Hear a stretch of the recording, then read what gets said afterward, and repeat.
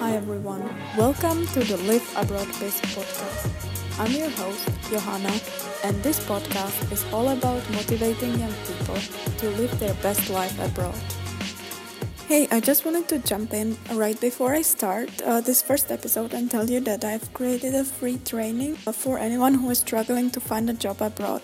So, in this free 5-day training, I'm going to be talking about the 3 important steps to landing your job abroad. I hope you guys will enjoy the training, and you can find it at johannak.com/free training, or there will be a link down below in the show notes. So enjoy this episode. Hi everyone, welcome to the second episode of the Live Abroad Biz podcast. I am so excited to be recording today because today is an interview with Anisha. Anisha is an expat from South Africa, now living and teaching in Dubai. And we are going to be talking all about moving from Kuwait to Dubai, about teaching in other countries, about her career growth and professional development, and also about discovering passions whilst living abroad. I'm so excited, so let's just start. Hi Anisha, I'm so excited to have you as a guest to my podcast. I've actually discovered you through Instagram. I really loved your photos. You guys have to check it out as well. And so, let's just get started. So, where am I calling you to right now? Where are you? Hi, Johanna. It's really nice to be on your podcast, and I'm so flattered that you love my photos on Instagram. I'm really loving the platform as a way to connect with people from around the world. So I'm really happy that you found me. To answer your question, I'm currently in Dubai, the United Arab Emirates. And I work here as a full-time grade 1 teacher. Wow, that's great. I have a couple of friends living in Dubai as well. They are actually working for Emirates, the airline. And it always sounds like a great destination. So can you tell us, how did you get there? I think every single person in the world knows somebody who works for Emirates and lives in Dubai. You really can't go anywhere without running into the Emirates cabin crew members, to be honest.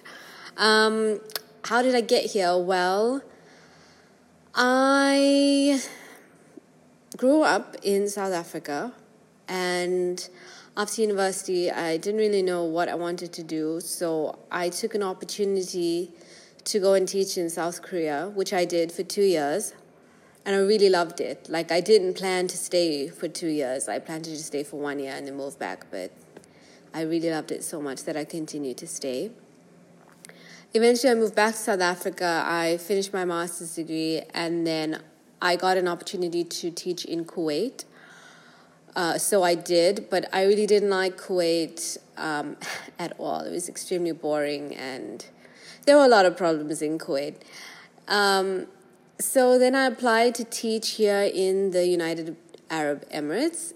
I initially got a job in Abu Dhabi, which is the neighboring city, actually the capital city.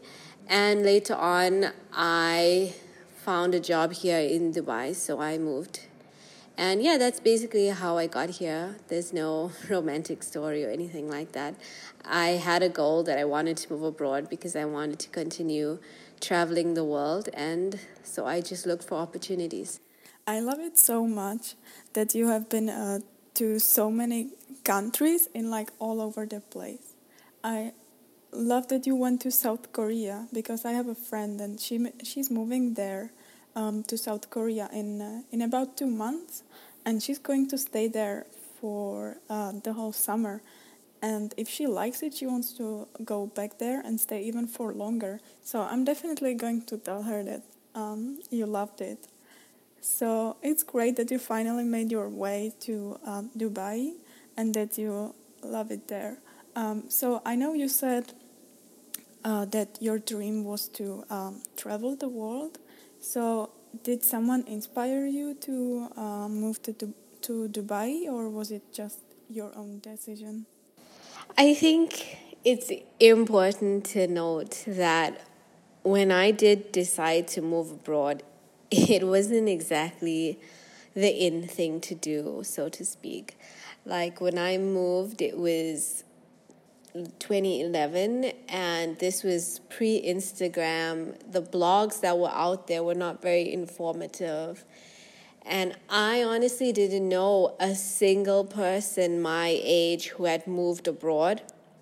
I had an aunt who was living in America at the time, but she was much older than me. And there was, I always knew that I wanted to travel, and realistically speaking, I couldn't do it from South Africa because of the geographical location and also because of the cost of living and what it costs to live there.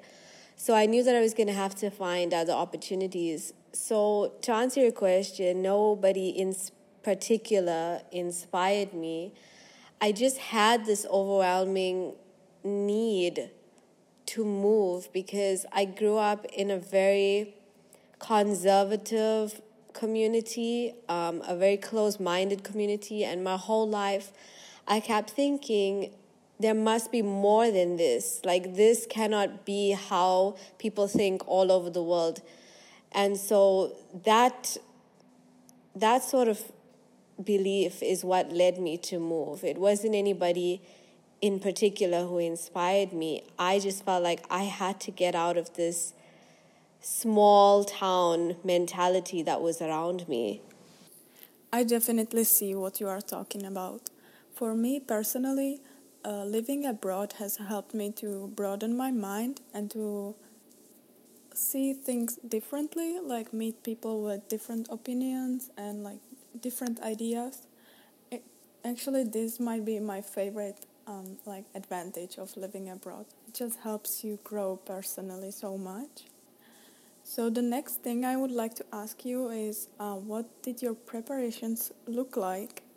What helped you the most?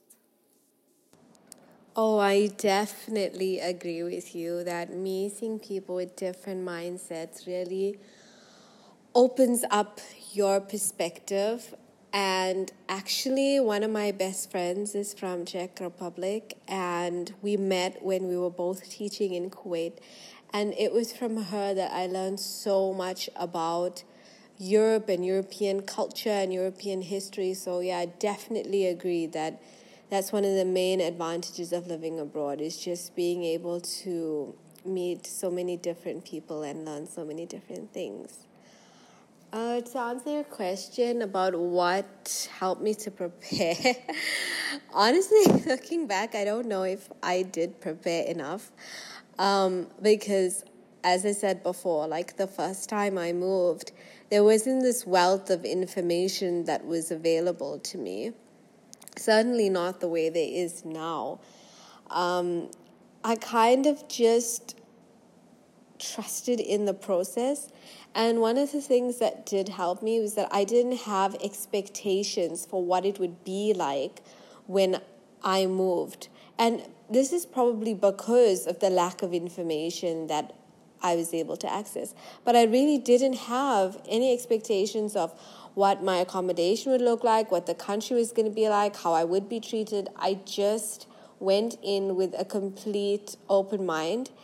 And although I did have more information when I moved to Kuwait, Kuwait's a really small country, and there's not a lot of people who are interested in writing about their experiences living there. So again, I didn't have a lot to go on, but I did use the same principle of just keeping an open mind and not having any expectations, because if you have expectations, there's always this chance that you may be very disappointed. So I think that's the main thing that's helped me in preparing to move somewhere, is just going in with an open mind and having zero preconceived notions about what I'm going to do or get or see before I go to a place. I think that's a great advice, not having high expectations. I was definitely guilty of that in the past.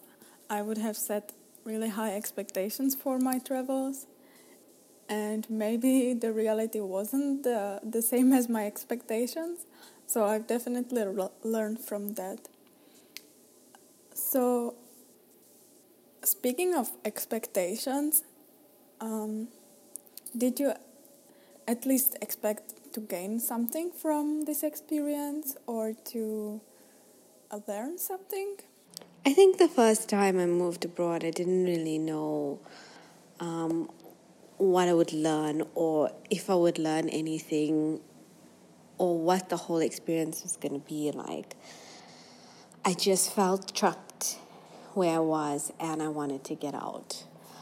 But inevitably, moving abroad or travel even, it changes you and you learn things whether you like it or not. Like even if you go into a country with a completely closed mindset and you try to interact with minimal people as possible, you'll still learn things. You'll still change. You'll still have to adapt to your surroundings, and those adaptations is what will change your character. So I think the first time I moved, I really didn't have a clue. I was only 21, to be honest, so I just was ready to embrace the experience. But the second time I moved, like when I moved to the Middle East, I knew that this experience was going to change me even more than the first time because I was older now. And I knew professionally I was going to grow. And that has been so true. Like my teaching ability has really surpassed what I thought it could be, just because I've been teaching different age groups in different environments here in the Middle East, because that's the nature of the job. And I've met such incredible people from the US, from Canada, from Hungary, from Czech Republic, and there's not a chance that I would have met these kind of people if I was still living in South Africa. Like, not a chance at all. And from these people, I've learned so much. So I guess to answer your question, at first, I didn't know what to expect. But with subsequent moves, I've learned that I was going to grow whether I liked it or not. And I'm so happy that I have grown both professionally and personally. And I'm so happy with the people that I've met and the things that I've learned during my travels and during my experiences of living abroad. If you had to choose one thing that was the biggest gain of this whole living abroad experience, would you say it was your career growth and like professional development? Okay, so I don't really know if this is what you want to hear, but it's kind of interesting to me. So I have met a lot of people, and a lot of people have been amazing, but at the same time, a lot of people have been really weird. And I've always been open to the opportunity of meeting new people. But at the same time, when you live abroad, you kind of don't want to get too attached to people because you know that this is a temporary thing, especially here in the Middle East. Like, you can actually never get citizenship or even permanent residency, which means that inevitably you would have to leave the country. So even with friendships, there's always that knowledge at the back of your mind that the person is going to have to leave one day.